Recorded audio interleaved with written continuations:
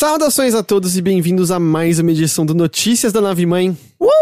Podcast do Overloader, no qual a gente conversa sobre algumas das principais notícias que rolaram na indústria dos videogames.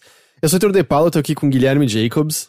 Eu queria agradecer meu cunhado Alan, que disse que começou a escutar o Notícias da Nave Mãe e me perguntou: você faz um grito no começo, né? Eu falei, eu faço um grito no começo.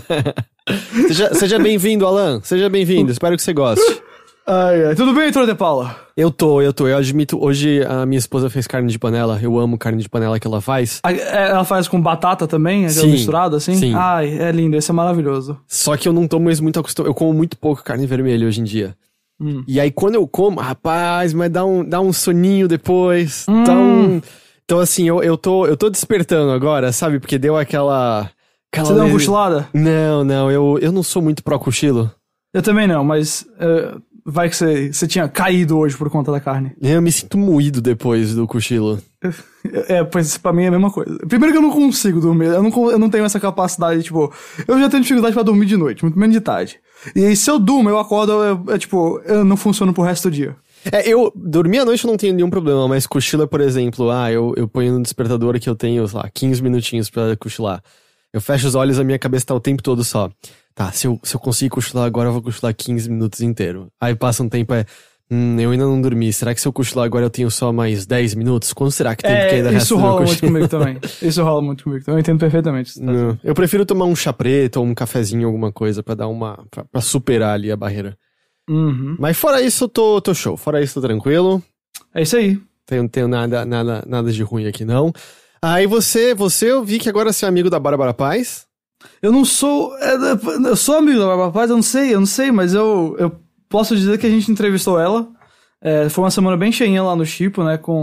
Teve o lançamento lá do WandaVision, da Marvel.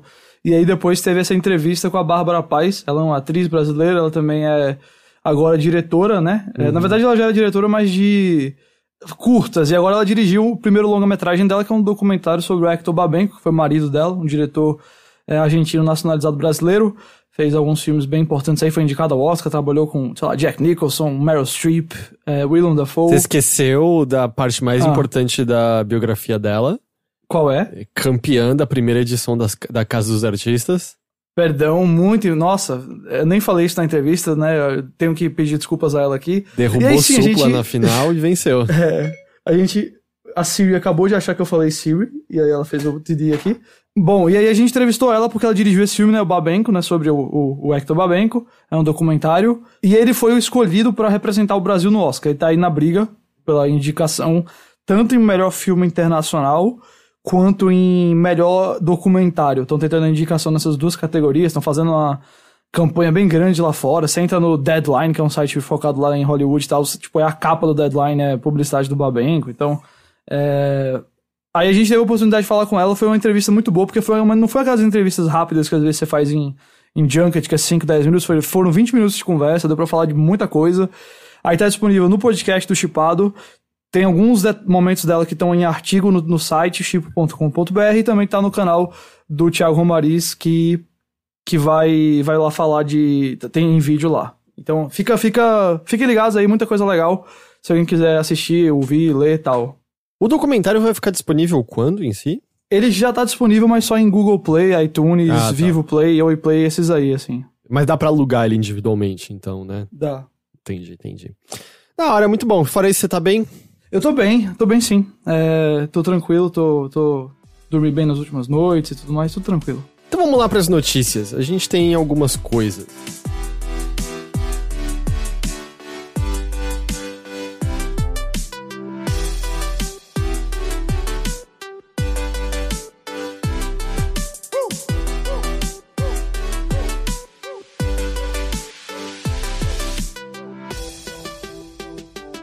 A primeira parte aqui eu montei um bloco, porque eu, achei uma certa coincidência desses eventos nessa última semana, que é o bloco de coisas antigas populares que evidenciaram sua popularidade de novo.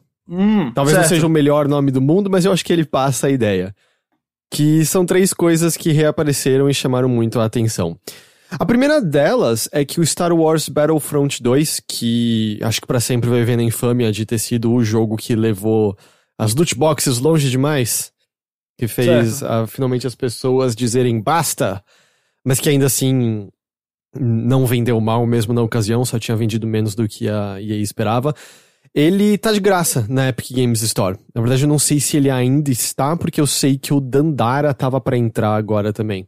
E isso trouxe uma enxurrada de novos jogadores pro jogo. Talvez nunca foi tão saudável assim você jogar Star Wars Battlefront 2, eu não sei por quanto tempo vai perdurar, mas se você jogar no PC agora, você vai conseguir encontrar partidas tranquilamente. Mas isso agora, porque quando ele apareceu de graça, o volume foi tão grande que os servidores do jogo, que a essa altura já tem mais de 3 anos desde que foi lançado, foram derrubados. Olha só que coisa incrível. Que é uma coisa peculiar de se acontecer com um jogo depois de tanto tempo lançado. Eu não tenho ideia se todo jogo gratuito da Epic Games Store alcança essa proporção, ou se ele foi alguma exceção nesse meio, seja porque Star Wars ainda carrega certo nome, ou seja porque era um jogo AAA e isso chama mais a atenção das pessoas do que as coisas indie, eu não sei dizer. Mas o interesse foi enorme. Quando eu tinha montado a pauta e tinha colocado essa notícia, isso foi acho que 2 dias atrás, ainda tava tendo alguns problemas, tava já um pouco melhor, mas ainda não tava liso pra todo mundo. A EA já tava ciente do fato, já tinha tweetado que eles estavam aumentando as capacidades de servidores, mas ainda não tava liso. Eu não sei dizer se nesse exato momento em que a gente tá gravando, se já normalizou a situação e já tá de boa agora. Entendi. Eu sabia que esse negócio do Battlefront 2 na Epic tinha sido algo que o povo curtiu, porque sabe quando você vê, tipo, alguma coisa de videogame assim, meio que alcançando as pessoas fora da bolha de videogame? Uhum. Sei lá, grupos do WhatsApp com amigos meus, assim, mandaram assim, ô galera, Battlefront 2 tá de graça aqui na Epic, vamos pegar lá pra jogar online. Aí, tipo, aí eu falei, nossa, a galera tá afim de jogar o Battlefront, olha só, tipo, chegando em gente, assim, o pessoal falando e tal. Eu acho que é aquele negócio mais de, tipo, é um jogo de Star Wars é uma franquia muito popular, é um jogo de tiro que dá pra você jogar online, e aí tá de graça, entendeu? Então, a parte de graça... Eu não acho que isso vai reviver o jogo de forma alguma, mas eu acho que ele vai ter umas semanas aqui com uma quantidade de jogadores maiores aí, particularmente no PC pela Epic, né? Porque, enfim, tá de graça, é um jogo... E é um daqueles jogos bem AAA, que o preço não abaixa sempre e tudo mais, então, tanto de graça, o pessoal vai aproveitar. Ele não era de todo mal. É que a campanha é uma porcaria e... A campanha tem, sei lá, 2 horas e meia interessantes, depois ela fica bem ruim. O que cagava era o lance de como eles monetizaram e as cartinhas que você tinha que ficar desbloqueando aos poucos pra aumentar capacidades, mas a ação em si não era de todo mal, tinham coisas legais. Não era incrível, mas não era de todo mal.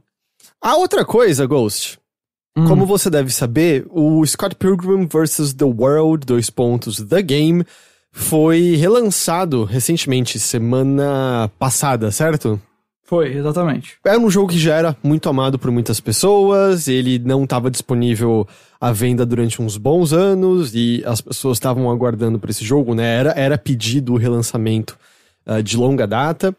E aí, a Limited Run, que é uma empresa que faz edições físicas limitadas para jogos, anunciou edições físicas limitadas desse jogo do Scott Pilgrim. Sim, ok.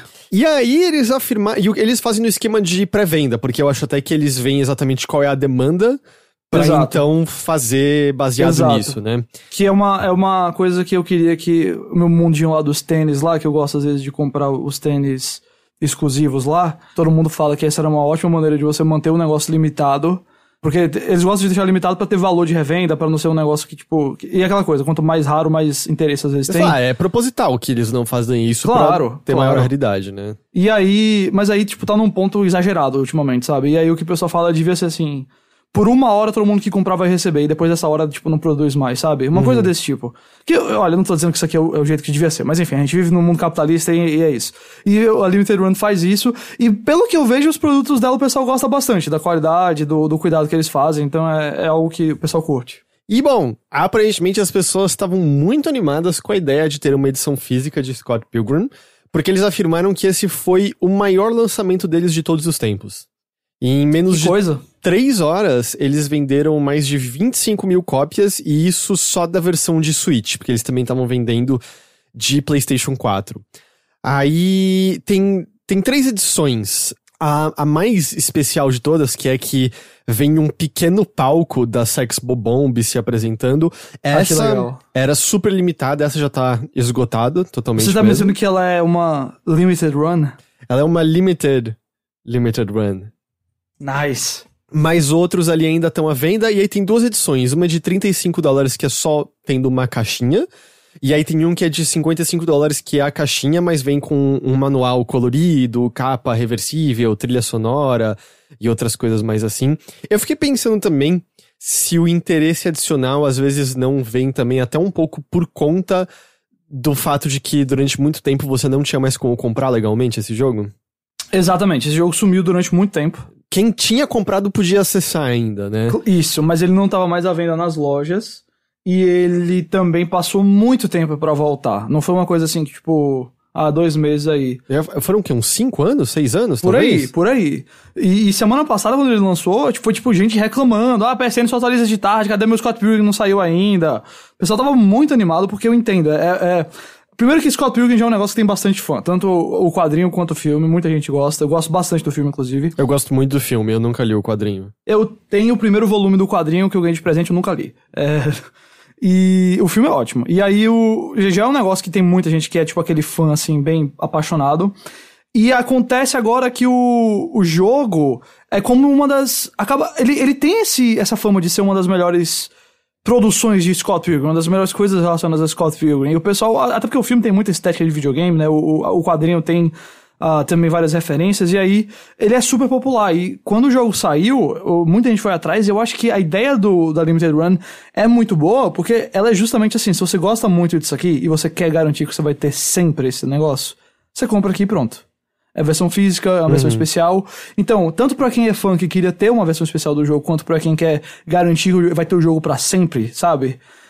Tá aí, não me surpreende o sucesso, não me surpreende a popularidade. Na verdade, eu acho que foi uma ótima sacada da Limited Run entender que esse jogo ia ter essa demanda. E a pré-venda foi iniciada 15 de janeiro, que eu acho que foi sexta-feira passada, se eu não tô enganado. E vai ficar aberto por mais 6 semanas. E eu acho que eles entregam aqui no Brasil. Claro que o foda é que, além do custo do jogo em dólar, tem entrega e mais provável imposto, né? Então é meio abusivo pra gente. Mas então tá aí. Então, muito interesse. Maior lançamento até hoje da Limited Run. Parabéns, Limited Run. Parabéns, Limited Run. Que é onde trabalha o Jeremy Parrish hoje em dia, se eu não tô enganado. Hoje em dia, acho que ela grande Jeremy Parrish. Continua fazendo as coisas do Retronauts, claro, mas ali é o emprego dele. Ele trabalha com curadoria de mídia no Limited Run Games. E a última coisa do bloco de coisas antigas populares que evidenciaram sua popularidade de novo. Após 7 anos em desenvolvimento, o mod Frontier de Fallout New Vegas foi lançado. E esse mod é grande, tanto em figurativo, no sentido de interesse, quanto literal. Porque ele é considerado o maior mod já feito pra Fallout, e o tamanho dele é descrito como um jogo completo. Exatamente. Fizeram novos personagens, gravaram novas vozes, tem missões, e eles botaram até veículo, que não tem em Fallout. Isso. Eu não lembro se no 4 eles botaram, mas não tem no New Vegas nem no 3. No 4 não tem, não. Eu acho que tem transporte aéreo. Tá. Mas eu nem lembro se você pode pilotar ou se você só entra nele. Acho que você só entra, que é onde fica o Brotherhood, não é? Exatamente. O Frontier, ele é um projeto que está sendo feito há muito tempo. 7 anos. 7 anos. Ele se passa em Portland, no estado do Oregon, é uma outra região, né? Que, tipo, eu acho que eles usam assets do jogo, mas eles meio que criam outra região. É uma área muito nevada. Obviamente, eles colocam altas tecnologias visuais aí, como se pro jogo aproveitar o máximo possível os computadores que puder, né? Ele ainda vai parecer um jogo mais antigo, mas tem bastante cuidado, tem criaturas novas, tipo urso polares, tem facções novas, não sei se são facções, mas tem tipo uma empresa nova lá no mundo do jogo, tem lá a NCR, tem o Caesar's Legion, tem o Crusaders of Steel, que eu acho que esse, se não me engano, esse é novo, eu acho que esse não tem no jogo original do Fallout New Vegas, exatamente, é só do Frontier, tem uma facção nova, é muito bacana. É muito bacana mesmo que o que eles fizeram foi um trabalhão e, bom, é isso, tá aí pra quem quiser jogar mais Fallout. New Vegas é ótimo, então fica aí essa sugestão. E aí, o interesse pelo mod foi tão grande que o site Nexus Mods, que é um grande hub de mods, eu acho que é o principal lugar que você vai procurar novidades, saiu do ar por conta do interesse das pessoas. E inicialmente, quando ele retornou, a página do Frontier estava em branco, provavelmente porque eles estavam tentando ajustar a situação de servidores. Eu acho que agora já voltou e tá tudo show. Mas então, assim, o interesse no mod foi tão grande que derrubou o Nexus Mods. Louco, né? Da hora. E é isso então, viu? 3 coisas antigas cujo interesse ainda é alto e grande. Não, foi parabéns aí pelo seu... Muito obrigado. Pelo seu agrupamento. Muito obrigado. E eu acho que teve um mod de Skyrim, como é que é o nome dele? Enderal. A galera desse mod, ou a pessoa desse mod, mas acho que é uma galera, eles meio que disseram que saiu a última atualização deles, porque agora eles vão trabalhar num jogo novo próprio original deles. E esse Enderal é um mod enorme de Skyrim, com uma história que as pessoas dizem que é muito boa. Então também rolou isso relacionado à cena de mods essa semana. Tá aí. É isso, então, desse bloco, que eu não sei se algum dia vai ter de novo, a gente vai precisar de muita coincidência pra ele voltar exatamente assim. Mas em seguida, Ghost, a gente tem... O que a gente tem?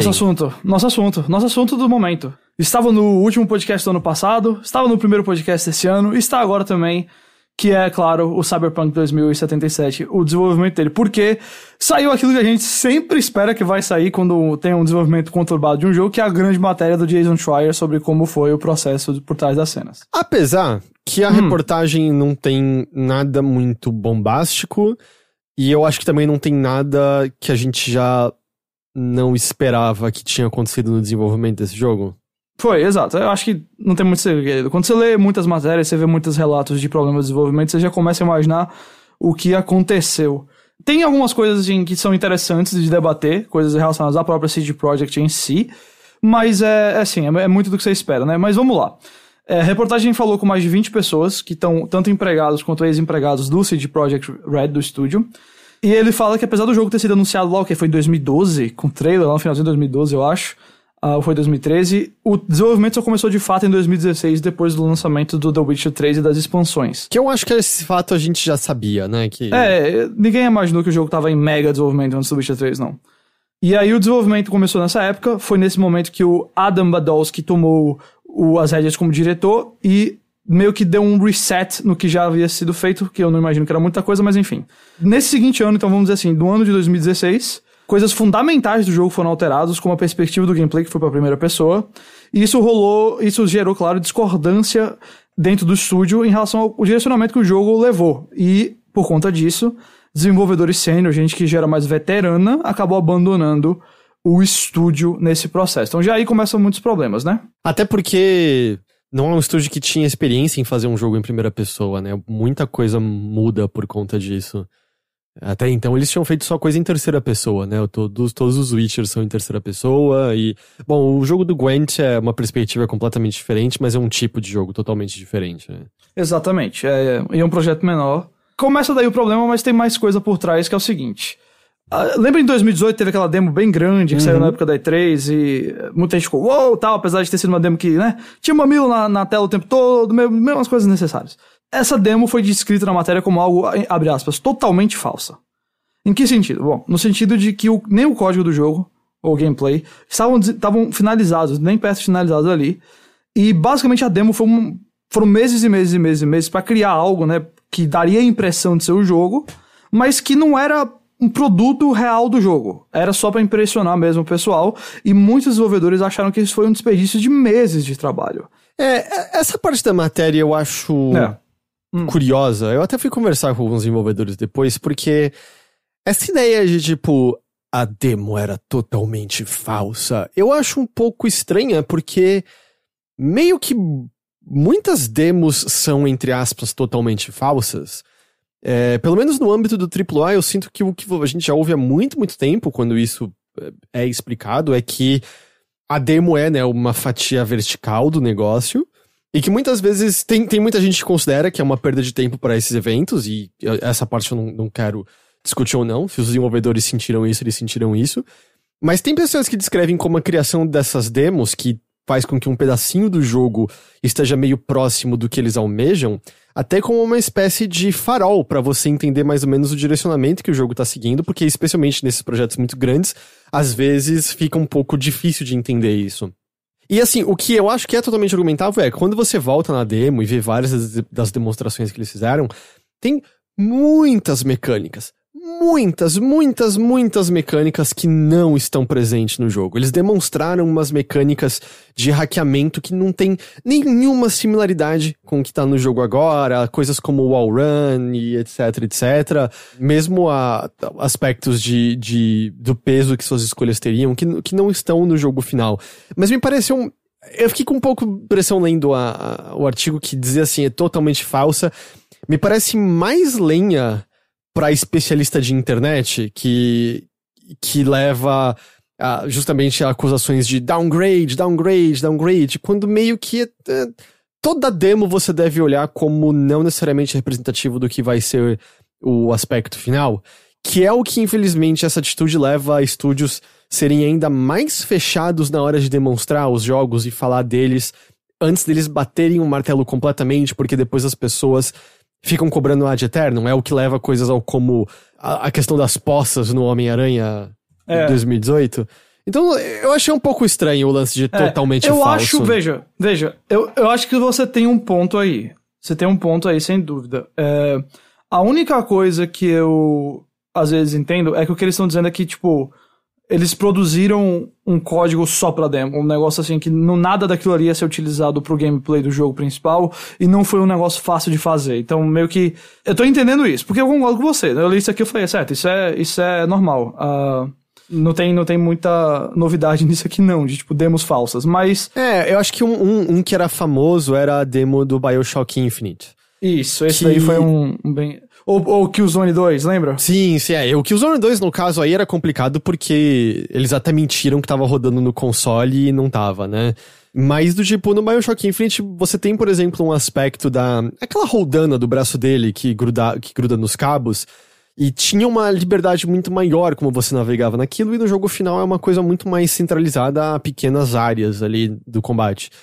Mas porque meio que o estúdio achava que, ou pelo menos de acordo com o que eles disseram, eles achavam que aquilo seria um sistema maior, mas na prática, quando eles foram fazer, mostrou-se inviável, mostrou-se que era uma ideia não tão boa assim. Então, não é que tem a intenção de enganar. Quando eu acho que você fala totalmente falso, passa um pouco essa sensação, tipo, era pra enganar vocês, jogadores. A minha interpretação desse negócio foi que era algo maior. Uhum. Era algo maior que meio que, sei lá, tinha que ser... Eu não sei, eu entendi algo tipo o Killzone, só que ainda menos, sei lá, CG e mais cara de... Quase como outro jogo, eu não sei. Veja, pode ser exagero dos desenvolvedores? Pode ser sim. Mas eu tinha entendido pela matéria que era uma coisa maior do que só uma demo com embelezamentos a mais. Heitor do Futuro aqui, só um adendo sobre essa questão da demo falsa. O Jason Schreier abordou essa questão no podcast dele, o Triple Click, em que ele mesmo fala ali de que ele devia ter explicado melhor essa questão no texto dele, porque aparentemente isso foi um ponto que acabou sendo debatido em outras esferas da internet também. O que ele argumenta é que a questão de falso ali é porque não há nenhum sistema pronto criado para essa demo. Tudo é feito só de uma maneira mais visual e estética para passar a ideia de que há um sistema em funcionamento. É mais isso que ele quis dizer ali. Então, só esse esclarecimento. O episódio do Triple Click, no qual eles explicam mais sobre isso, você encontra justamente com esse nome do podcast, já tá disponível para todo mundo ouvir. É isso, de volta pro passado. Outra coisa que rolou é o seguinte, o jogo teve muito crunch, né, surpreende 0 pessoas, e tanto que membros da equipe que falaram com o Jason Schreier afirmaram que, tipo, quando o jogo anunciou aquela data inicial de abril de 2020, o pessoal meio que falou, tipo, isso não tem como. Era até uma questão que ele fala na matéria que havia apostas internas de quando o jogo seria adiado, sabe? Tanto que uma pessoa falou que, pelo progresso, o ritmo que eles estavam fazendo de progresso, achava que o jogo só ia sair em 2022, pra você ver o nível que tava. Outra coisa que ele aponta importante é o tamanho da equipe, né? 240 pessoas fizeram The Witcher 3 lá no CD Projekt, e essa equipe cresceu pra 500 no Cyberpunk, o que é uma quantidade, obviamente, AAA, mas que gerenciar uma equipe desse tamanho é um desafio. Você tem várias divisões, várias equipes dentro da própria equipe, e algumas pessoas falaram que se sentiram isoladas, que sentiram que sua parte do jogo ficava desorganizada, porque não tinha gerenciamento direito, e ainda assim, o pessoal sentia uma pressão que eles consideravam injusta, porque a CD Projekt chegava lá batendo na porta, botando assim, ó, tá vendo o Red Dead Redemption 2? A gente quer isso. Só que o Red Dead Redemption 2 é feito por vários estúdios da Rockstar e tem mais de 1000 pessoas envolvidas no trabalho do Red Dead Redemption 2. E a Rockstar, nada contra aqui a CD Projekt Red como um bom estúdio, certo? Apesar da gente ter meio que dado um passo atrás com o Cyberpunk, eu acho que eles se mostraram capazes de fazer jogos brilhantes. Mas a Rockstar tem muito mais experiência em fazer jogo desse tamanho. Muito mais. Do GTA 4 pra cá, a gente viu isso. Eles entraram num nível AAA, assim, absurdo. E eles têm, assim... Apesar da Rockstar ter crunch, apesar de ter problemas de cultura, eles meio que sabem o que estão fazendo mais do que a CD Projekt. Você não pode comparar uma empresa com mais experiência, com mais estúdio, com mais do dobro da quantidade de pessoas e dizer assim, façam a mesma coisa que eles. Aí não dá. Aí é difícil e foi outro problema que surgiu aí no desenvolvimento do Cyberpunk lá. Além do Cyberpunk ser simplesmente muito diferente, né? A maneira como uma cidade é viva e o tipo de atividade que você espera que uma cidade tenha e o tipo de detalhe que você tenha é muito diferente dos campos, montanhas que o Witcher 3 tem. O Witcher 3 tem uma grande cidade. Que não chega ao tamanho de, sei lá, cidades de mundo aberto de outros jogos, sabe? Tipo, é uma grande cidade, mas comparado ao grande mapa do jogo, não é essas coisas todas também. Eu acho incrível a Novigrad, né? Novigrad. Eu acho incrível aquela cidade. É um lugar fantástico. Mas é uma. Fantástico. Isso. Então é muito, muito diferente. E a gente já ouviu várias vezes, né? Porque isso é problema de gerência. Cara, às vezes em 3 pessoas no site a gente tem dificuldade de coordenar o que cada um tá fazendo. Gerenciar 500 pessoas deve ser... É um desafio absurdo, né? E 500 pessoas num negócio gigante, né? Num projeto do maior jogo do ano passado. Então, dependendo de como foi esse crescimento e a gente ouve de vários estúdios de problemas de gerência. Lembra aquele caso da... A Naughty Dog tem o lance de não ter gerentes, né? Não, aliás, não ter produtores, eu acho. Apesar que, bom, o produtor acaba gerenciando algumas coisas. E lembra, acho que era no caso do Uncharted 2 ou 3, que uma equipe tava fazendo uma coisa e descobriu que outra equipe tava fazendo a mesma coisa e foi um enorme desperdício de trabalho de um deles. Eu não tô lembrado em qual jogo foi isso, mas eu tô lembrado da história. E era justamente, falta de organização completa. Bom, e tá aí outro estúdio que faz crunch até você chega, né? Então... Pois é. Inclusive, falando em crunch, você viu um negócio hoje que saiu da Playdead? De que o jogo novo deles vai ser em terceira pessoa? Isso. É só porque o que eu achei interessante foi a Playdead divulgou novos detalhes aí do próximo jogo deles, né? A Playdead que fez Limbo, que fez o Inside, que é um dos meus jogos favoritos da última década. E eles falam, né, que o jogo vai ser em terceira pessoa, vai ser mundo aberto, de ficção científica, vai sair em várias plataformas, feito na Unreal Engine e publicado pela Epic. Aí eles soltaram 2 imagens do jogo, você pode ver e procurar por aí, mas o que eu achei mais interessante foi a Playdead batendo na tecla de que eles não colocam de jeito nenhum crunch no trabalho. Por isso que um jogo deles saiu em 2010 e o outro só em 2016, mesmo não sendo os maiores jogos do mundo. Por exemplo, o estúdio é pequeno também. E agora a gente já tá, 5 anos depois do Inside, e ainda não tem data de lançamento, e eu acho que ele também vai sair com mais ou menos isso, 6 anos depois do Inside, por aí. Eles falam que é uma equipe de 50 pessoas. Abre aspas, na Playdead nós somos uma equipe de 50 profissionais criativos. Nossa abordagem ao desenvolvimento não inclui crunch em direção a deadlines arbitrárias. Pelo contrário, nós buscamos ter pessoas que se divertem e apreciam cuidar do seu próprio... Eu tô traduzindo ao vivo aqui, tá? Cuidar e gerenciar o seu próprio horário, crescer no trabalho dentro de um ambiente colaborativo e amigável. Então, tipo, eu olhei pra isso e falei, nossa, deu uma vontade de jogar o próximo jogo da Playdead, sabe? Porque você vê isso na prática. São 50 pessoas, são jogos não muito grandes, e eles dão pra essas 50 pessoas aí, 5, 6 anos pra fazer. Eu sei que nem todo mundo tem essa possibilidade. Eu sei que, especialmente estúdios maiores de baixo de publisher, não tem essa liberdade. Mas, é tanto o crunch que a gente vê acontecendo, que quando eu li isso hoje assim, eu falei, nossa, tipo, que bom, sabe? Que bom, que coisa boa, que notícia boa no meio de tanto mar de porcaria. Então, só pra dizer, né, tipo... No fundo, o problema é sempre o quê? A cultura, e se você tiver, especialmente no caso de uma CD Projekt, que não é de uma EA, não é de uma Activision da vida, é cultura. Você precisa trabalhar pra mudar essa cultura e garantir que isso não vai acontecer mais, porque tá aí a prova, né? Você botou um monte de crunch, botou a galera pra acelerar, e o Cyberpunk tem coisas boas, mas não é o que a CD Projekt jamais sonhou que ele ia ser. E a questão também não dá nem pra saber se a gerência superior, né, quem de fato ordena tudo lá, sequer sabe como fazer um projeto desse tamanho sem crunch, porque a matéria fala um pouco, né, o lance de, como é que você acha que a gente vai conseguir fazer isso? Mas tinha a carência de, a gente vai conseguir fazer isso porque nós somos o estúdio que conseguiu fazer o Witcher 3. Esse era o ponto que eu ia mencionar mais cedo, que eu falei que era uma coisa especial, né, que, tipo, foi uma questão de orgulho mesmo, tipo, é claro que a gente consegue, a gente fez o Witcher 3. Lembra muito tipo, realmente magia BioWare, não é? Que o Jason escreveu justamente nos artigos destrinchando a BioWare. Aquela é uma coisa que já rolou em outros crunches. Eu acho que eu li sobre isso na época do Anthem. Justamente por conta dessa magia BioWare, que era tipo uma fé, uma crença, sei lá como é que você quer dizer, de que as coisas iam dar certo porque eles são a BioWare. E que vão dar certo meio magicamente ali no final, né?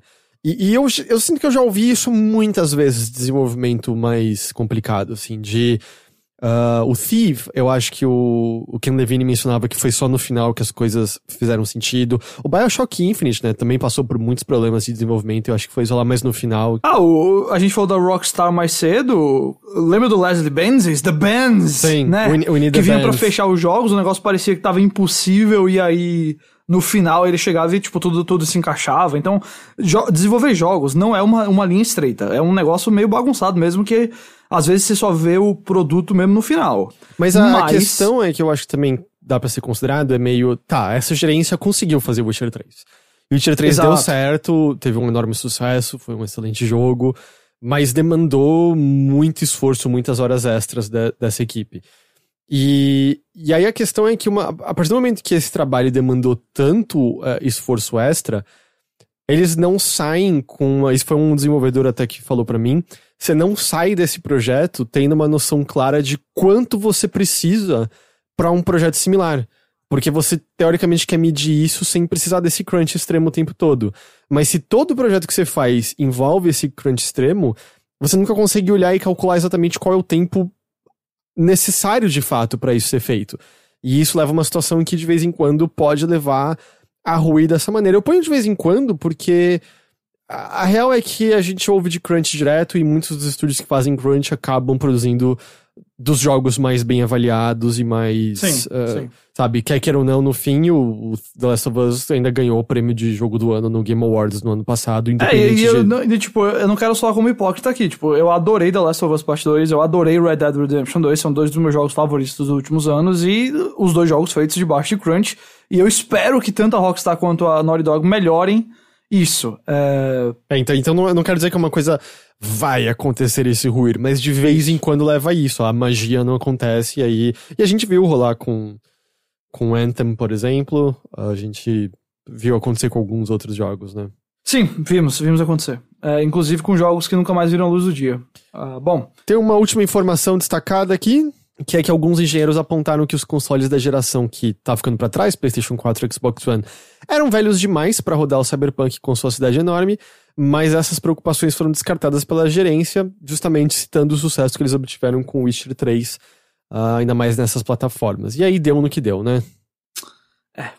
É isso aí. Então, assim, eu não acho que tem nenhuma grande nova informação. Eu acho que O que ficou mais curioso pra mim foi esse orgulho, sabe? Tipo, nós fizemos o Witcher 3. Isso aí que pra mim que foi o mais... esse é o ingrediente extra, esse é o tempero a mais que tem nessa história aqui. Porque o resto é meio que o que a gente já ouviu de crunch antes. Esse que foi um negócio que eu fiquei meio... E é só você jogar Cyberpunk, mesmo gostando dele, que você consegue perceber que, ok, teve problemas de desenvolvimento aqui. Então não é nem muito difícil de achar, sabe?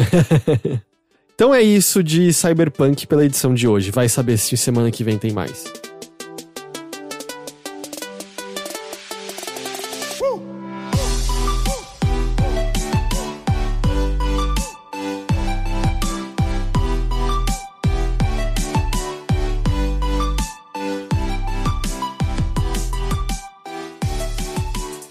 A próxima notícia vai ser uma rapidinha aqui, mas já a gente vai passar a bola para o Heitor e para o Jacobs do amanhã, do futuro. Porque é o seguinte, estamos gravando isso aqui na quinta-feira, dia 21 de janeiro, o 21º dia do 21º ano do 21º século. Nesta quinta, às 19 horas, depois que a gente terminar de gravar, vai rolar um eventozinho aí do Resident Evil Village, onde a Capcom vai mostrar o jogo rodando, né? Deve falar do lançamento dele, deve mostrar gameplay, dar novos detalhes, por aí vai. Antes disso, já vazaram algumas coisas, e algumas delas já foram confirmadas, particularmente a questão de que o jogo vai ter uma dublagem completamente feita em português brasileiro. A Capcom revelou isso através lá do canal Loading na televisão. Tá confirmado já essa informação. Óbvio, a gente vai falar mais do Resident Evil, mas não tem como falar agora, porque o evento não rolou ainda, por isso que em breve entrará em ação os nossos Zeus do futuro. Heitor do futuro, tô sentindo, joga na Mega Sena. Joga nos números... Joga na Mega Sena. 13, 22, 27, 34, 42 e 49. Vai dar bom. Você já ganhou alguma vez? Já deu certo isso alguma vez? Não, mas eu nunca joguei na Mega Sena na vida. Ah, tá certo, então. Então isso foi um problema pra tentar ganhar. Entendi. O máximo que eu já fiz foi comprar uma raspadinha ou melhor, pedir pra minha mãe comprar uma raspadinha quando eu era criança. Você ganhou alguma coisa na raspadinha? Acho que na raspadinha sim, às vezes uma nova raspadinha, R$1, né? Porque às vezes não é tão difícil ganhar esses prêmios pequenos na raspadinha. Uma vez eu peguei um Pokémon Shiny. Na raspadinha? É o que eu tenho pra dizer aqui. Não no jogo mesmo, é o que eu tenho pra dizer aqui. Eu peguei um Pokémon Shiny no Sword and Shield, tipo, logo no começo do jogo, na primeira luta do jogo. Na primeira luta, sério? É tipo, assim, na primeira, quando acaba aquela parte tutorial, que você vê o cachorro, o bicho na floresta lá, assim. Aí foi o quê? Foi a ovelhinha? Não, foi tipo um esquilinho? Ah, eu sei qual é. Eu não lembro o nome dele, não, mas eu tô ligado. Eu tava ao vivo, eu nem sabia que era Shiny. O chat começou a berrar Shiny, Shiny, Shiny. E eu você conta essa história pra mim já. E eu nem sabia que eu tinha Pokébola, porque nos últimos Pokémon que eu tinha jogado, você pegava as primeiras Pokébola quando tem um tutorial. Eu achei que ia ter que matar e eu vi que eu tinha Pokébolas. Começo da pandemia, eu joguei muito Pokémon Sword. Muito Pokémon Sword. Não comprei a expansão saiu só depois. Acabei não comprando. Mas lá no comecinho eu li bastante, eu joguei bastante do Sword, né? Eu acabei concluindo a Pokédex. Já tinha zerado, mas eu fiz bastante coisa. Eu tô on record como um defensor do jogo, eu acho muito legal. E aí eu comecei a pegar Shiny, eu peguei tipo 3 ou 4 Shinies. E um deles foi, tipo, a realização de um sonho, que foi o Gyarados, que é vermelho, né? O shine dele. Sim, que no Silver e Gold tinha no mapinha pra pegar Isso, que na época eu peguei. No caso, eu joguei pelo Crystal, eu peguei no Crystal, e é uma das maiores traumas da minha vida, que eu tava na casa de um amigo meu, sei lá, nos meus belíssimos 11 anos de idade, ele tinha um irmão de 8 anos, e eu falei, ele pedia pra jogar, e meio que ver como era o começo do jogo, eu falei, só não salva e nem troca de box. Se você trocar de box, ele salva. E aí ele trocou de box, aí eu perdi, tipo... Eu perdi o Gyarados, eu tinha já o Suicune e o Raikou, eu acho. Eu tinha acabado de derrotar a última líder de ginásio, o ginásio de dragão. E aí ele apagou e eu nunca mais joguei o jogo. E aí eu nunca mais tive um Gyarados vermelho até ano passado, quando eu peguei o Gyarados numa daquelas batalhas Gigantamax. Sei. E eu fiquei bem tenso, eu admito. Quando eu joguei a Pokébola... Nossa, mas eu tava tenso como se eu tivesse, sei lá... 11 anos de novo. Presta a saber se eu ia morrer amanhã ou não. Tipo, eu tava tipo, ai meu Deus do céu, ai meu Deus do céu. E aí quando ele pegou, eu tipo, nossa, eu fiquei muito feliz. Entendi. Qual é a próxima? A próxima é que a gente vai falar do futuro agora. Ghost do futuro. Heitor do futuro. Cá estamos nós pra falar de Resident Evil. Não só o Village, mas de outras coisas também. A gente vai falar, na verdade, Resident Evil Village, ou como eu vou chamá-lo, Resident Evil 4-2. Porque ele tá realmente bebendo bastante, né, daquela estética... Demais. Vilarejo antigo do interior da Espanha. Eu presumo, eu nunca botei os pés na Espanha, eu só chuto que é assim que são vilarejos antigos do interior da Espanha. Teve lá a apresentaçãozinha da Capcom. O grande destaque foi, de fato, a gente ver mais de Resident Evil Village. Eu não sei se a gente já sabia, ou eu só tinha imaginado que a gente sabia que esse jogo era no primeiro semestre desse ano. Eu acho que eles haviam dito que ia ser no começo de 2021, sim. Ok. Então eu não tirei informações do Ether. Mas eles confirmaram 7 de maio, então tá logo aí. Não vai demorar muito pra gente poder jogar Resident Evil Village. E eu acho que a grande outra novidade é que tava oficialmente anunciado pra PC, PlayStation 5 e Series. Isso. E aí eles confirmaram que no mesmo dia ele vai ser lançado para PlayStation 4 e Xbox One. E a gente tinha chegado a mencionar aqui que eles... foi o quê? Foi na época da Tokyo Game Show virtual do ano passado que eles tinham mencionado que eles estavam considerando a possibilidade, mas sem promessas, e aí agora, plá, o jogo estará no PlayStation 4 e Xbox One. Exatamente. O que provavelmente significa que eles já estavam explorando a ideia bem antes ainda da Tokyo Game Show, e talvez ali já estivesse começando alguns testes, eu diria, da nova geração, da antiga geração, no caso, agora. E assim, se eles vão fazer isso, eu espero que eles saibam o que estão fazendo, porque como a gente viu com Cyberpunk, isso pode dar bastante errado. Mas eu vou chutar que o Resident Evil Village tá rodando na mesma engine, né, na RE Engine, que rodou no 7, no remake do 2, no remake do 3, que são jogos que, em sua grande maioria, funcionam perfeitamente. Então eu acho que vai ser um trabalho de adaptação mais tranquilo, até porque o jogo não é um mundo aberto gigantesco, e talvez isso também seja a Capcom percebendo que, peraí, tem unidade de PS4, especialmente PS4 e Xbox demais pra gente ignorar no momento. Tem e as pessoas muita gente não conseguem comprar os novos consoles. As pessoas não conseguem comprar os novos consoles e muita gente não vai comprar os novos consoles agora mesmo que possa, porque acabou de comprar o PS4, acabou de comprar o Xbox One por conta da pandemia e da vontade de ter coisa em casa. Então pra eles talvez seja mais vantajoso mesmo ter esses jogos no... olha... Não tem por que não lançar, a não ser que seja uma questão técnica, sabe? Então, eu acho que é uma decisão acertada aí da Capcom de fazer isso. Dito isso, assim, eu concordo que quando a gente olha o jogo, ele tá muito bonito, né? Muito... Acho que especialmente a questão dos detalhes do ambiente, a apresentação até se focou um pouco nisso. Mas não tem nada que você olha nele e fala... isso só poderia ser feito num console da nova geração. Dito isso, eu acho que até pegando o que você acabou de falar de Cyberpunk... Eu, palpitão, não acho que a gente vai ver algo rodando mal nível Cyberpunk no PlayStation 4 e Xbox One. Mas, tenham cautela, não adquiram o jogo na pré-venda, esperem impressões do primeiro dia pra ver como que ele estará rodando nos consoles dessa geração que está nos deixando, só pra garantir que vocês não acabam com a mesma situação do Cyberpunk, de um negócio que tá muito abaixo do esperado. Eu só diria, eu não acho que a gente vai ver a mesma situação, também mas não. Eu só diria cautela. Espera pra ver. Olha, essa cautela aí, pra mim, não precisa nem limitar o Resident Evil Village. Hoje em dia, eu diria cautela pra absolutamente tudo. Não faça pré-venda, a não ser que, sei lá, você só consiga comprar o jogo se tiver um desconto na pré-venda, uma coisa assim e tal. Mas evite, ao máximo possível, evite pré-vendas, porque... A gente tem visto cada vez mais os jogos saindo precisando de atualizações, jogos saindo sem estar prontos, especialmente no âmbito AAA. E o Resident Evil Village é um jogo AAA. Eu acho que a Capcom tem sido boa nesse sentido ultimamente, mas não custa ter essa cautela. Não tem por que você correr. Você pode esperar, você espera ali um dia.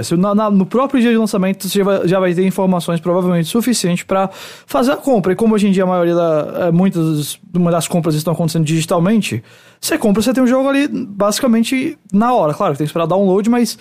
É melhor você esperar um download do que você gastar 200 e poucos reais num negócio que não vai rodar bem. Então, essa cautela é muito importante. E importante, a versão de PlayStation 4 é gratuitamente atualizada para a de PlayStation 5 e a de Xbox One é gratuitamente atualizada para a de Series. Então, eles não vão estar vendendo coisas separadas como eles fizeram, por exemplo, com o Devil May Cry 5. Legal isso, assim, se tiver tudo aqui nos consoles passados, você vai poder jogar neles, depois vai poder jogar a versão com algumas melhorias sem nenhum custo adicional.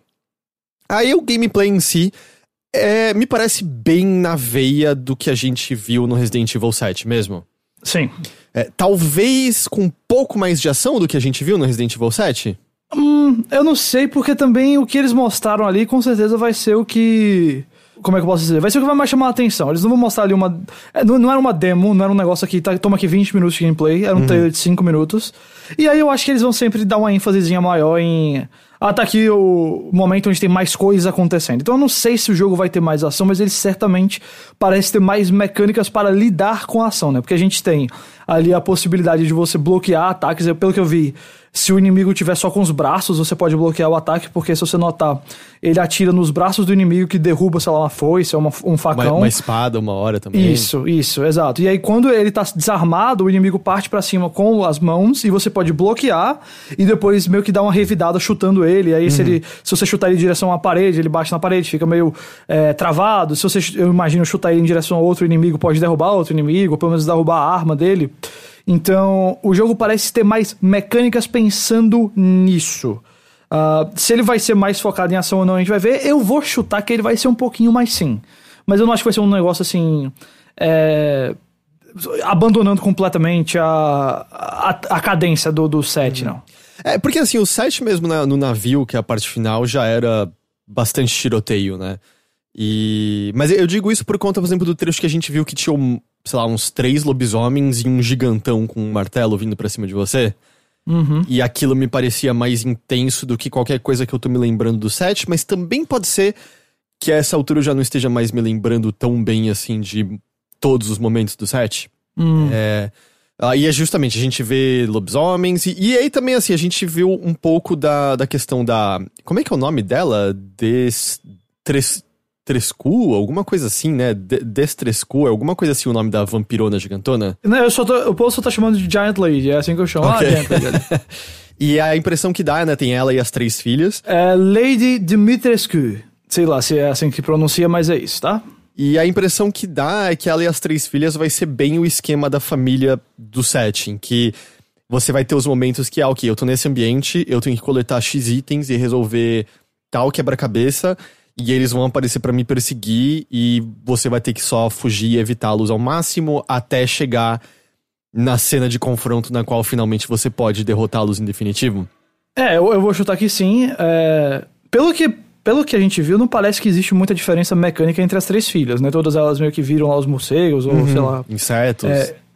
Então eu acho que talvez seja um negócio mais de você lutar talvez com as 3 ao mesmo tempo, né? De alguma maneira, e tem outros chefões aí com outros monstros que vão aparecer, talvez... Eu não sei. Na verdade, se a gente lembrar do 7, o 7 tem o quê? Tem basicamente 3 chefões, basicamente, só, né?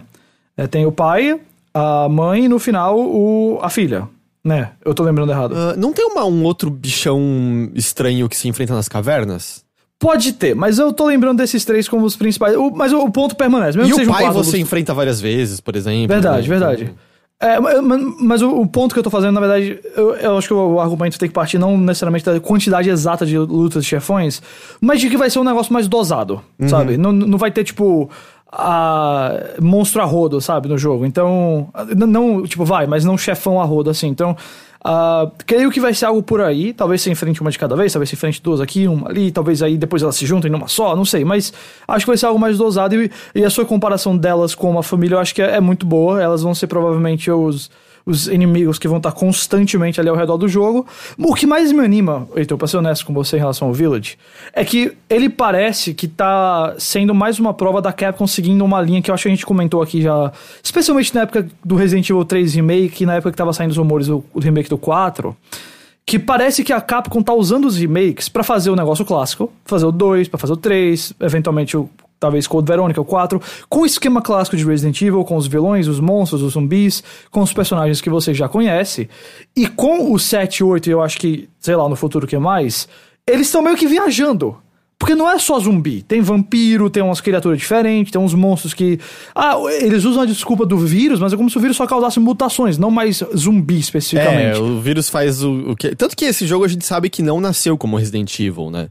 Isso, ele era exato. Outra coisa, resolveram transformar em Resident Evil depois, então E eu meio que gosto de Resident Evil evoluir pra além dos zumbis, enquanto tiver essa linha de jogos que vai vir ali dos remakes, onde vai ser um negócio mais clássico, e nada impede de fazer um Resident Evil 9 mais clássico também, mas eu gosto da Capcom meio que se divertindo um pouco com Resident Evil, e simplesmente, é meio que o que rola, eu vou fazer uma comparação, sei lá, com filmes da Marvel.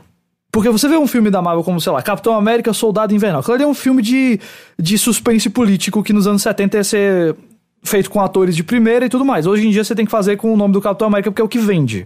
Então se fazer jogo de terror AAA desse tamanho só acontece se você botar o Resident Evil no título, meu amigo, vá lá e bote. E faça um jogo original que tem muita coisa diferente e nova e que vai ser divertido. E tem Resident Evil no título, mas não necessariamente está preso ao que Resident Evil, entre aspas, precisa ser. Porque tem os remakes. Então isso me anima bastante. Fora isso, sei lá, a gente viu lá o vendedor, um pouco dele. Vai ter o esquema de você gerenciar os itens estilo Resident Evil 4, de ficar rearranjando os itens nos espacinhos corretos. E quem tem PlayStation 5 já tem acesso a uma demo que não tem nenhuma forma de combate, chamada The Maiden. Que disseram que vai ser pra sempre exclusiva ao PlayStation 5. Mais pra frente vai haver uma outra demo, que essa sim vai estar disponível pra todo mundo. Ok. E eu acho que é isso que a gente tem de Resident Evil Village. Ok, é isso que a gente tem de Resident Evil Village. A demo, então, exclusiva de PS5, então nem você nem eu jogamos por enquanto, né? Não. Mas não é só isso que a gente teve de Resident Evil. Não, agora a gente vai pro ápice da conversa. Porque aí eles confirmaram lá o rumor e anunciaram que tem um novo multiplayer aí pra ser lançado de Resident Evil e parece que vai manter a tradição de multiplayers de Resident Evil. Que é o quê? Isso é um lixo. Eu pensei que você ia dizer não fazer o menor sentido. Que é Red vs Resident Evil. E parece horrível. Parece terrível o que eles mostraram. É um jogo competitivo. A gente viu o cenário da delegacia de polícia. Parece que eles botaram um filtro pronto do FaceApp pra botar aquele efeito Roy Lichtenstein em cima do jogo. Os personagens estão meio pequenos pro cenário ser maior. Tem algum lance de que você pode se transformar em monstrões? Uma hora o Leon vira um Nemesis, é isso? Tem uma hora que, eu não sei se ele tá morrendo ou alguma coisa, mas ele se ajoelha, começa a surgir umas bolhas de sangue enorme nele, aí sai o Nemesis de dentro daquilo ali. Foi quando eu comecei a rir descontrolado aqui no momento que eu assisti tipo, esse trailer literalmente 1 minuto antes da gente começar o podcast. Ele tem uma estética, né, que eles botam ali cartoon e comic, né, então um negócio meio, sei lá, sabe aquele negócio meio gráfico Telltale, não gráfico, o filtro Telltale eu vou chamar. E aí você tem os personagens como Leon, a Ada, a Jill, a Claire, o Chris, basicamente todo mundo que tá em Resident Evil 2, 3 Remake e tal, mas também tem o Nemesis, e também tem o pai do Resident Evil 7, e também tem o Hank, eu acho que aparece. É isso, vocês vão se matar dentro da delegacia de Raccoon City, basicamente. Eu presumo que essa seja só uma das fases, né? Eu acho que vão ter mais de uma, mas o mais legal pra mim é a ideia seguinte. A Capcom olhou e falou, por que não? Porque eu acho que não teve muito sucesso aquele multiplayer do Resident Evil 3. Cara, eu nem tava lembrado que tinha multiplayer do Resident Evil 3, se eu honesto com você. Que foi o que era um negócio que uma pessoa controlava o Mastermind, né? E os outros jogavam cooperativo, né? Eu acho que esses multiplayers do Resident Evil... eu nunca nem joguei o do 3, pra ser honesto com você. Eles têm muito cara de ser, tipo... algum executivo mandou botar, porque tem que ter multiplayer, porque é 2021, então tem que ter multiplayer nas coisas. Só que, tipo, honestamente falando, mano, ninguém tá nem aí pra isso, não. Esse daí eu posso até brincar com ele pra ver o quão louco essa ideia é. Porque esse, pelo menos, ele tem cara de ser tão ruim que você pode rir um pouquinho dele, assim, por meia hora, depois você nunca mais toca. Mas assim... São tentativas meio frustradas. Acho que a única coisa que eu lembro, assim, mais legal foi o Mercenários, né? Era no 5, que a galera gostava. Era Mercenários o modo? Eu acho que era. Mas era multiplayer? Eu acho que tinha uma... era cooperativo, não era não? O próprio 5 era cooperativo, né? Verdade. Eu não sei, eu acho que, tipo... não tem problema você desistir de Resident Evil multiplayer, sabe? Não tem problema. Ele vai estar disponível... Vai estar de graça pra quem comprar o Village. Uhum. E acho que vai estar disponível no mesmo... Não, mentira, eles não falaram qual vai ser a data de lançamento. Então não quer dizer que vai estar disponível no dia que o Village sair necessariamente. E foi meio isso, assim, eles falaram brevemente daquele... Só um detalhe, ele tá anunciado pra PS4, Xbox One e PC, então PS5 e Series X e S é pela compatibilidade, né? Você não vai ter uma versão dele para as novas gerações, só pra galera tá aí também ciente pra isso também. Falaram bem brevemente eu nem sei se é uma série ou filme de CG que vai sair na Netflix, de Resident Evil. Até as duas coisas estão sendo feitas. Na verdade, eu acho que existem uns 3 projetos. Tem uma série, tem uma série que é tipo As Filhas do Wesker. Tá, eu acho que eles falaram acho que foi de um filme, então, não da série. Tem um filme que não é CG, é um filme de verdade. Não, acho que eu tô falando de um... melhor, deixa eu botar melhor. Acho que o que eles falaram ontem foi só do longa de CG. Ok, então esse aí já é um terceiro projeto. E Resident Evil Infinite Darkness, que é com o Leon e com a Claire, projeto. E se passa depois do Resident Evil 4, mas não teve nenhuma grande informação. Mas enfim. E o Division 2 vai ganhar uns itens cosméticos de Resident Evil. Hell yeah! E foi isso. Você sabe que tem um filme de Resident Evil pra sair esse ano? Filme mesmo, com pessoas reais. Mas com a Mila Jovovich? Não. É um reboot que ia ser produzido pelo James Wan, né, de Invocação do Mal, não vai mais. Ele é dirigido e escrito por um cara chamado Johannes Roberts, que eu acho que só fez uns filmes de terror, tipo Medo Profundo, sabe aqueles de tubarão assim no fundo do mar? Eu vou lhe dizer o elenco. Ele tem a Kaia Scodelario, você sabe quem é a Kaia Scodelario? Ela fez aquele filme que é Jaws, só que com um crocodilo, que saiu uns anos atrás. Que é um crocodilo dentro da casa? Isso. Aham.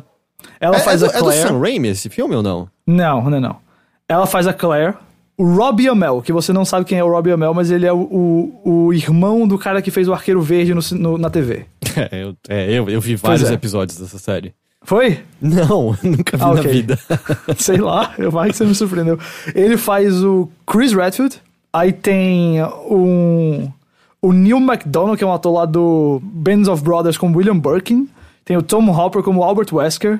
Tem a Lily Gao como Ada Wong. E tem o Avan Georgia, que é um ator que eu não conheço, como Leon S. Kennedy. Então tem basicamente todo mundo de Resident Evil nesse filme.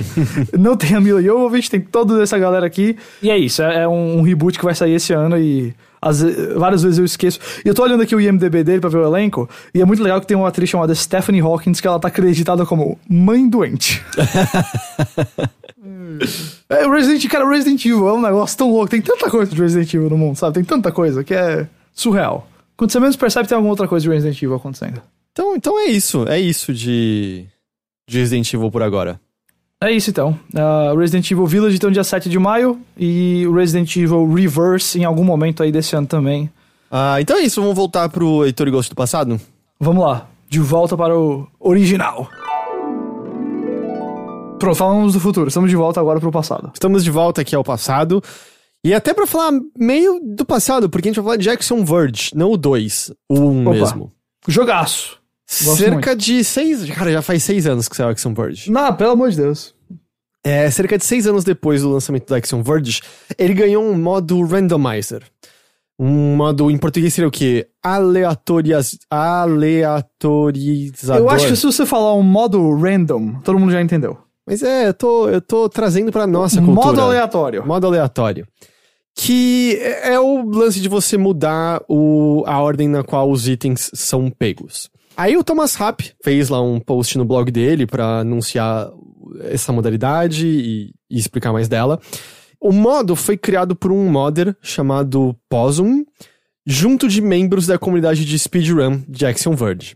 Aí já existia esse mod, e era um negócio que você aplicava ao jogo base, mas aí o Rapp trabalhou com eles pra implementar oficialmente ao jogo. Nesse exato momento você só tem na versão de PC e por enquanto você tem que acessar a versão beta dos jogos, mas vai ser implementado sem ser beta e depois vai sair para as versões de consoles também.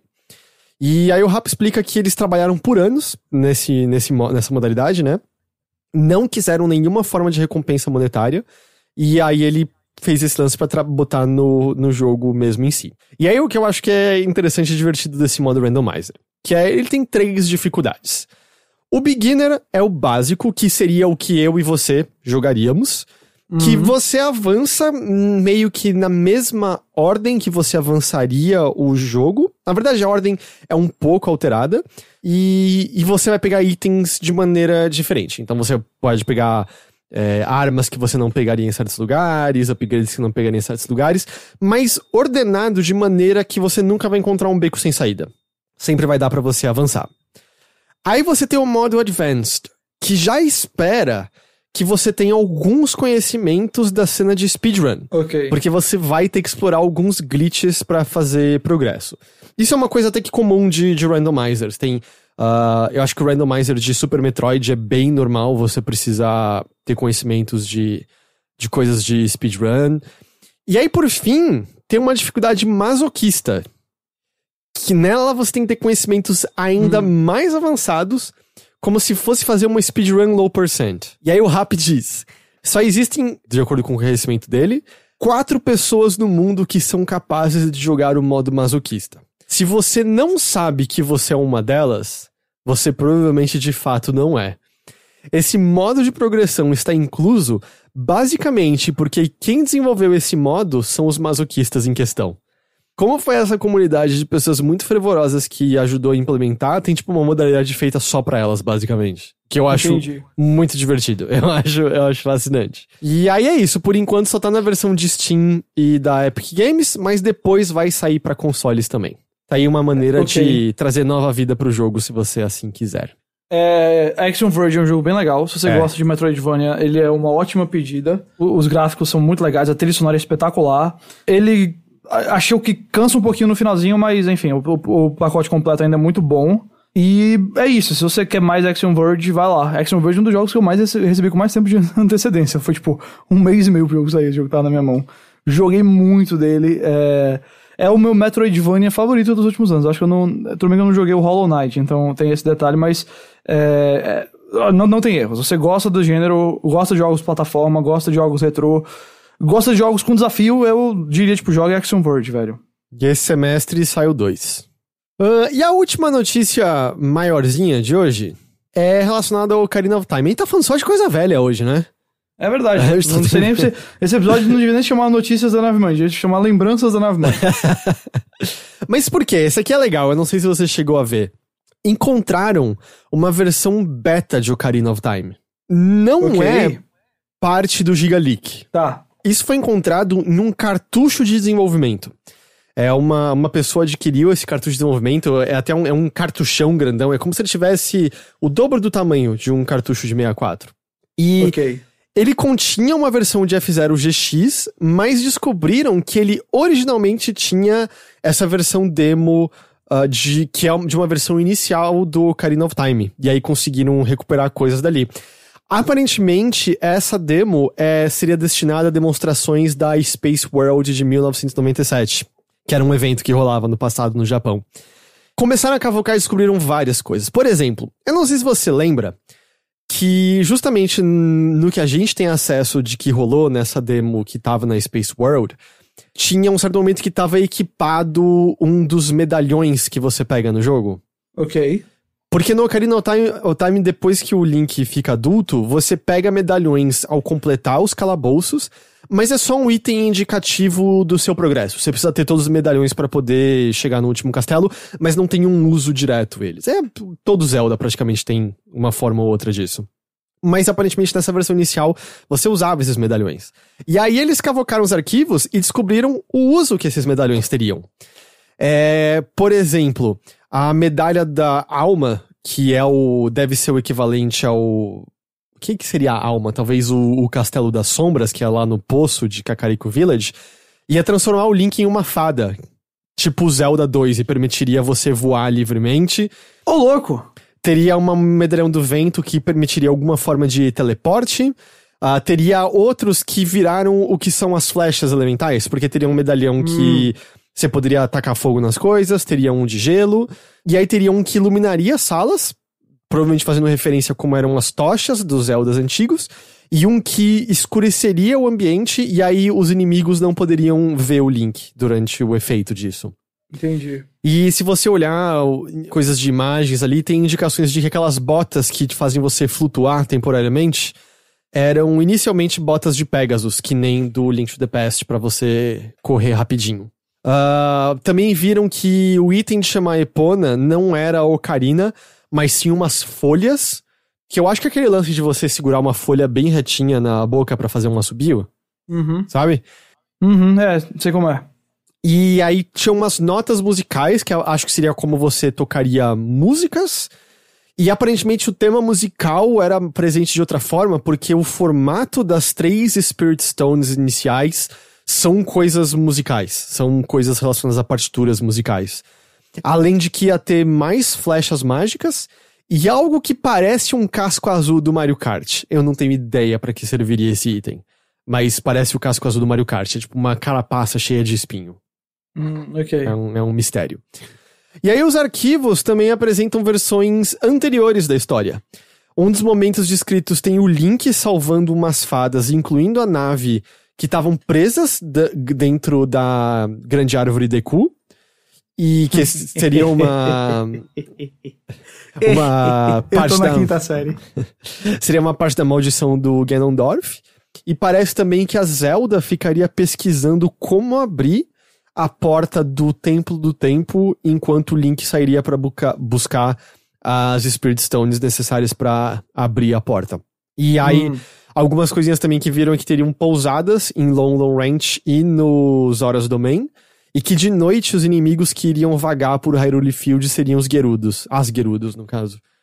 Então são esses detalhes que a gente conseguiu encontrar com essa versão beta antiga de Ocarina of Time. Eu adoro essas coisas. A gente sempre fala aqui no programa como a gente gosta de descobertas de jogos antigos, descobertas de coisas que nunca viram a luz do dia. E esse é o tipo de coisa que a Nintendo deve ser tudo isso aí guardado bem direitinho, pelo que a gente já viu, né? Eles são bons. Só nunca vai ver a luz arquivar. do dia, porque a Nintendo ela é super chata com essa questão, mas eles guardam mesmo e...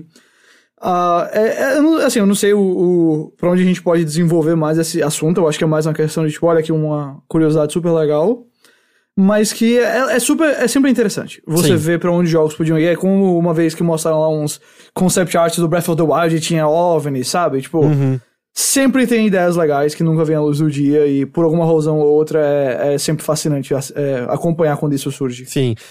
Tudo que é criado tem coisas que não são utilizadas, né? A gente tá tendo um exemplo agora mesmo agora que o The Office nos Estados Unidos foi pro Peacock, eles estão soltando umas aberturas que nunca tinham visto a luz do dia. Você chegou a ver um pouco disso? Não, esse eu não vi não. Cara, tem uma abertura que nunca foi usada, que era uma referência ao Matrix, que era uma peça que o Jim faz no Dwight, fazendo ele acreditar que ele tá dentro da Matrix.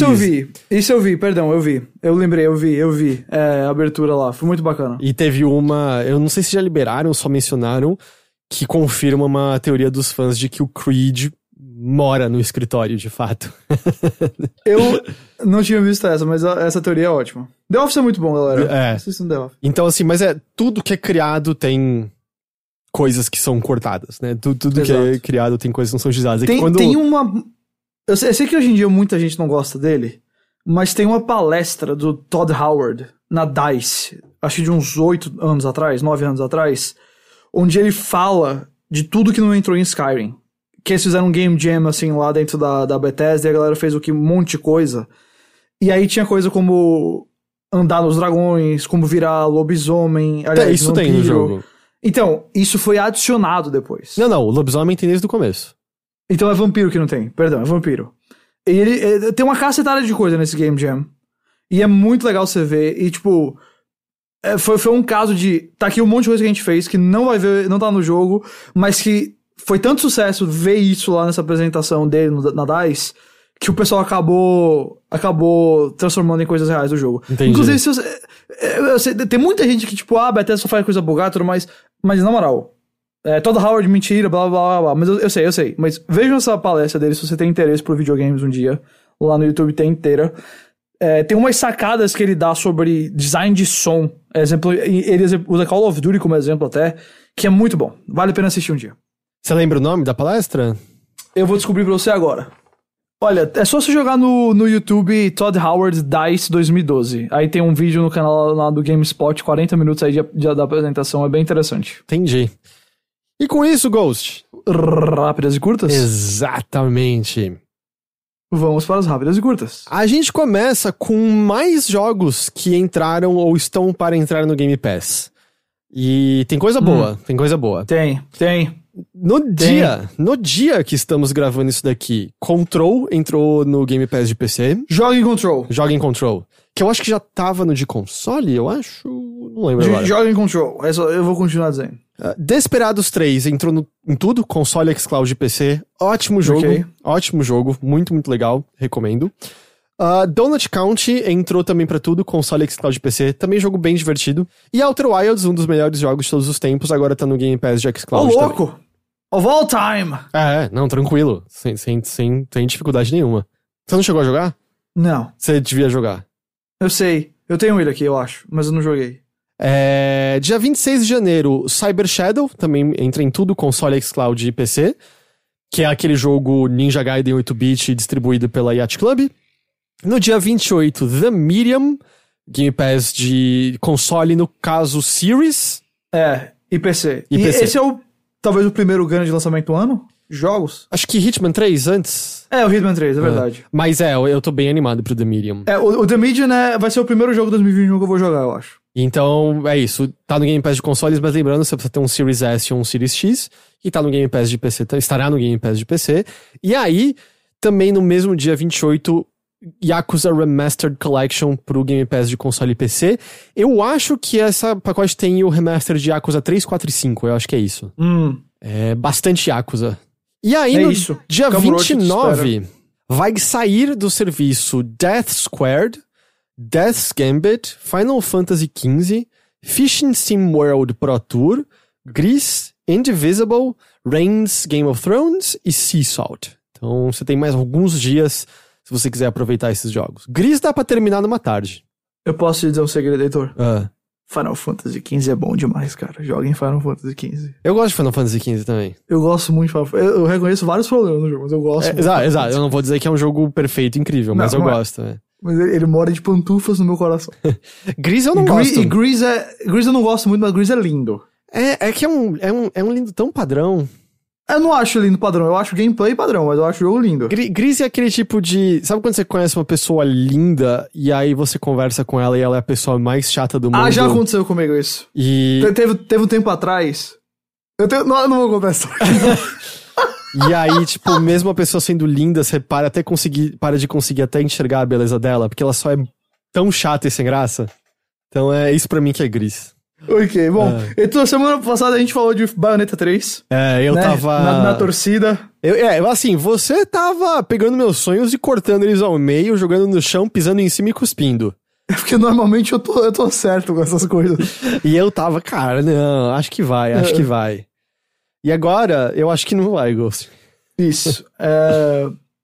A Hamster fez uma transmissão lá do Arcade Archives que conversou com o Hideki Kamiya, né, diretor da Platinum, e ele não teve nada muito concreto pra falar do jogo, apenas soltou que, abre aspas, nós temos trabalhado em coisas como Bayonetta 3. Não que eu possa falar muita coisa, mas eu espero que possamos dar uma atualização neste ano. Ele complementa que espera também poder falar de projetos não anunciados. Então, é isso. Vamos dizer assim. Atualizações. Pode até ser que tenha alguma nuance perdida na tradução. Eu vou ficar de dedos cruzados pra que sim. E pode ser que a atualização seja uma data de lançamento. Pode. Mas não vai ser. A impressão que dá, eu espero que possamos dar uma atualização neste ano, me parece que não sai esse ano. É a impressão que eu tenho. Sabe? Quando você não tem nem certeza se você vai poder dar uma atualização, nem neste semestre, neste ano, eu acho que não. Acho que não vai rolar. Eu acho que o Bayonetta 3 não sai esse ano, não. Eu continuo sem... Eu já não tinha essa esperança, eu continuo sem tê-la. Eu tô perdendo. O que ele entende lançar esse ano? Vai ser o Zelda, né? Não é possível. Não sei se sai Zelda esse ano. Esse ano confirmado tem o Bowser's Fury lá, o Mario 3D World mais Bowser's Fury. O lance da Nintendo é que ela tem mudado a prática dela de anunciar e lançar bem pouco tempo depois, né? Isso. Então, a gente só não sabe, acho que ainda muito do que eles têm nesse ano, mas... Breath of the Wild 2 eu acho que seria esse ano se não tivesse tido a pandemia ano passado. Tendo tido a pandemia, eu fico menos certo. Nossa, mas eu detesto esse micróbio. Ele podia morrer, podia acordar amanhã e não tem mais, sabe? Por vários outros motivos além de Breath of the Wild 2. Não, vários. Um monte deles. Mas, tipo, até meu Breath of the Wild seu micróbio. Mas isso sou eu especulando, né? Não, claro. Mas assim... Não, veja. Eu não vou especular, realmente, assim... Que o Breath of the Wild foi adiado internamente por conta do vírus. Mas eu vou ficar muito surpreso se a Nintendo falar, não, o vírus não afetou em nada o desenvolvimento. Porque, claro que afetou. Afetou tudo no planeta Terra, esse negócio. Então, vai que sem a Covid era ano passado e agora vai sair esse ano. Não sei, sabe? Não sei. Tem possibilidades, mas eu não sei. Eu só tava pensando, não sei se eu... Não sei. Seria muito legal. Mentira. É que não é Nintendo, né? É Pokémon Company. Mas dia 30 de abril tem o New Pokémon Snap. É que a gente acaba aglutinando como Nintendo na cabeça, né? Sim, justo. Acontece isso com todo mundo. Mas é isso que a gente tem, assim, maior por agora. Vamos ver. Ok. Mas você viu que o Peter Moore voltou pros jogos com o Unity? Foi? Ele tem agora ele tá trabalhando pra empresa Unity. Entendi. Porque ele não é mais CEO do Liverpool. Depois que ganhou tudo no mundo, ele falou, tá de boa. Ele vai ser o cabeça da parte de Sports e Live Entertainment na Unity. Eu nem sabia, o CEO da Unity é o John Riccitiello, que era o chefe do Peter Moore na EA. Olha só. Então, tudo unido aí.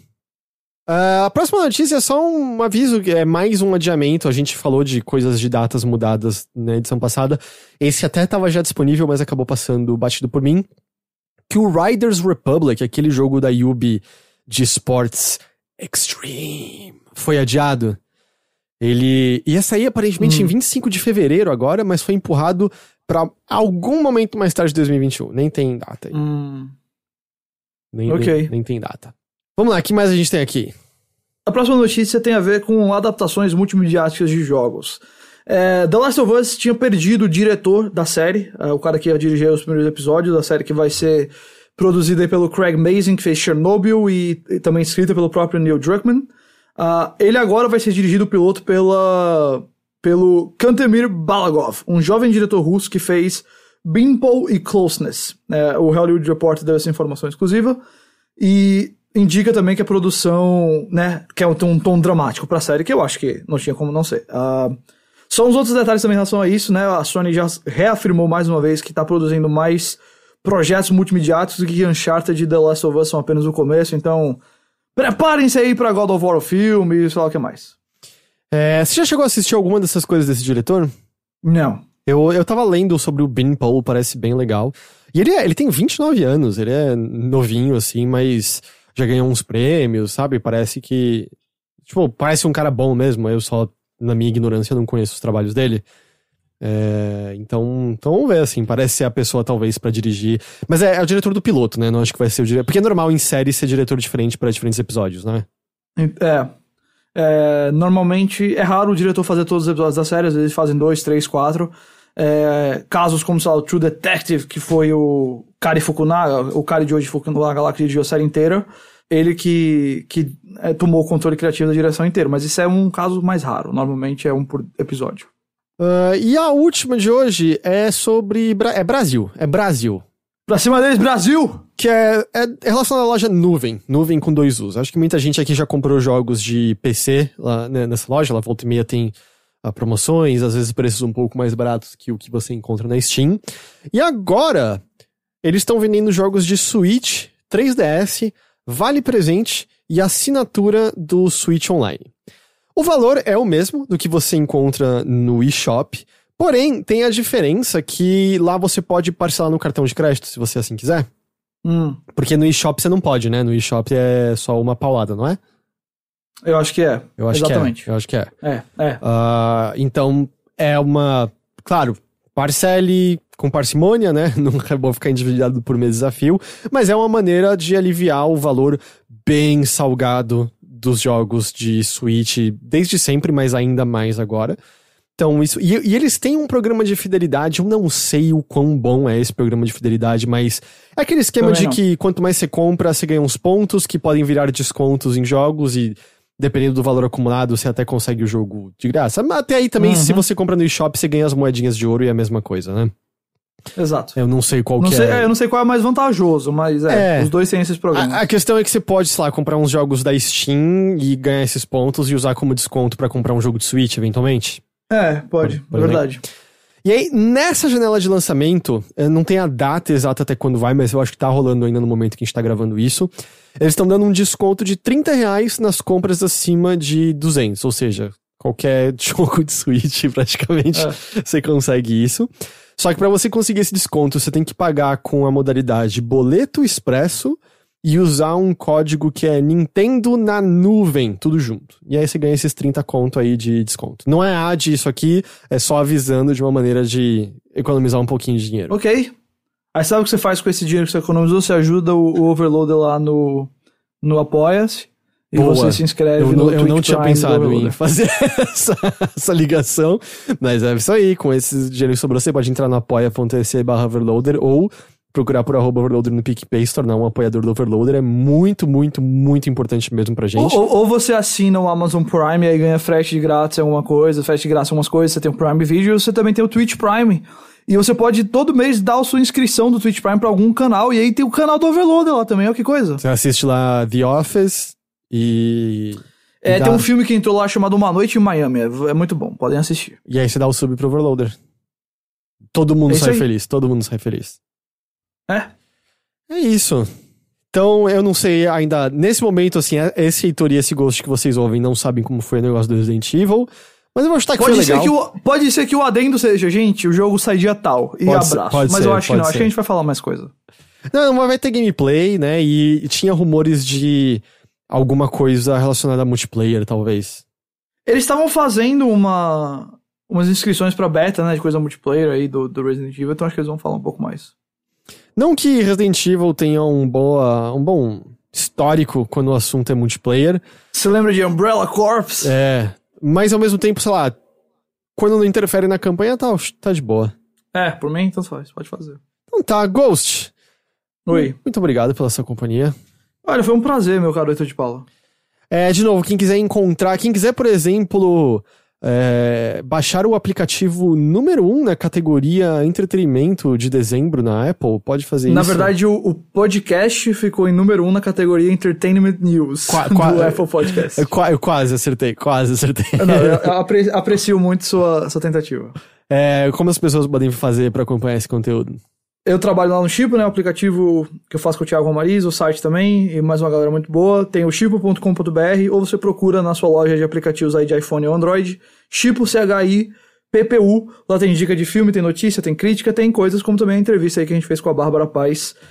E tem o Chipado, que é o podcast que a gente sai 2 vezes por semana, uma vez falando de notícias e outra vez falando, no caso, no momento do WandaVision, que é a série lá da Marvel toda sexta-feira. A gente comenta o episódio da semana, então você pode conferir tudo isso e muito mais. Se tiver muito difícil, só vai lá no meu Twitter, @GhostJacobs, que eu divulgo tudo que eu produzo por lá. Então fica essa dica também. O Game Pass deu 1 mês de graça do Disney Plus, aí eu botei aqui, mas eu não assisti nada ainda. Você já viu Mandalorian? Não. Assiste Mandalorian. É tipo a única coisa que vale a pena nova você ver lá. Mas vale. Mano, vale. Especialmente a segunda temporada. Tipo, vale de verdade. É que eu vi que as pessoas piraram no final da segunda temporada e eu imediatamente fui, puta, as pessoas estão pirando porque apareceu um personagem clássico, né? Mas mesmo que não tivesse aparecido, o resto é fantástico. Mas porque eu fico com esse medo que é tipo, puta, Star Wars só vive de passado, sabe? Então, Mandalorian não depende. Tá. Quando o Mandalorian traz coisa do passado, ele não traz só pra fazer... Ele não traz, tipo, Darth Vader no final do Rogue One. Ele traz, tipo, porque é pra avançar a história. Então, é muito bom. Sério, eu digo pra todo mundo, veja, Star Wars nem sempre é bom. Star Wars tem, sei lá, 1/3 dos filmes de Star Wars é lixo. Mais que 1/3. Eu diria, mais que 1/3, provavelmente é mais. É que eu sempre penso no episódio 1, 2 e 9, mas... não, mas o 3 é um lixo também. Eu não considero o 3 um lixo, mas tem um Han Solo também que é bem ruimzinho, então deixa eu falar. E eu não gosto de Rogue One. Eu também não. Não, mas eu não odeio. É bom, é ok. O Rogue One nem fede nem cheira. Entendeu? Nem fede nem cheira. Entendi. Pra mim, o Rogue One, você tira a camada de fanservice, tem mais nada ali. Nada. Star Wars, quando é bom, é muito bom. E Mandalorian é Star Wars bom. Por isso que eu digo que vale a pena ver. Entendi.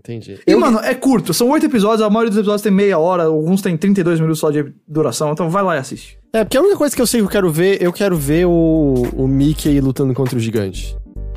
Tá certo. Lembra desse episódio, desse desenho? Não. Era a recriação dele. Ele mata... o gigante e o alfaiate, acho que é isso. Porque ele mata 10 moscas de uma vez. E aí do lado de fora da casa as pessoas estão falando, o gigante tá atacando a cidade. Aí o Mickey abre a janela animado, matei 10! E aí as pessoas entendem que ele matou 10 gigantes de uma vez só, e aí levam ele pra lutar contra o gigante. Só a voz do Mickey, eu adorei ela. E aí, eu amava esse episódio quando era criança, amava. Especialmente a parte que o gigante tava andando pelo campo, e aí ele pegava, sei lá, umas plantações, acho que eram umas melancias, e comia direto, e ele pegava um poço e arrancava o poço inteiro do chão como se fosse um copo d'água pra matar a sede. Eu gostava muito. Nossa, muito bom. Tomara que tenha no Disney Plus isso, eu não sei se tá lá. Deve estar. Eu não faço ideia se tem, mas... Eu não sei nem como procurar.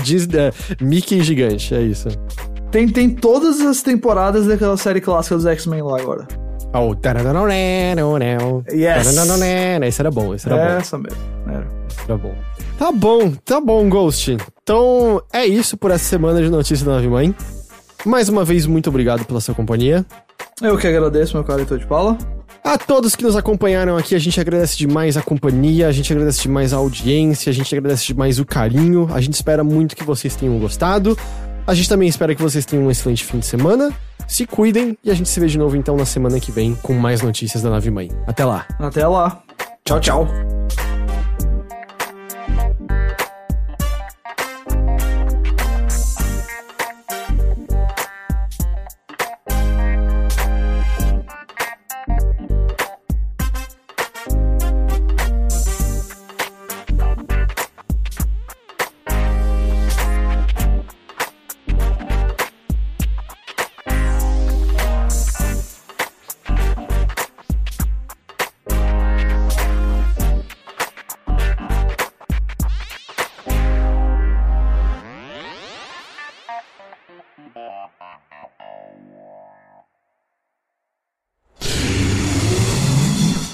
Half-Death.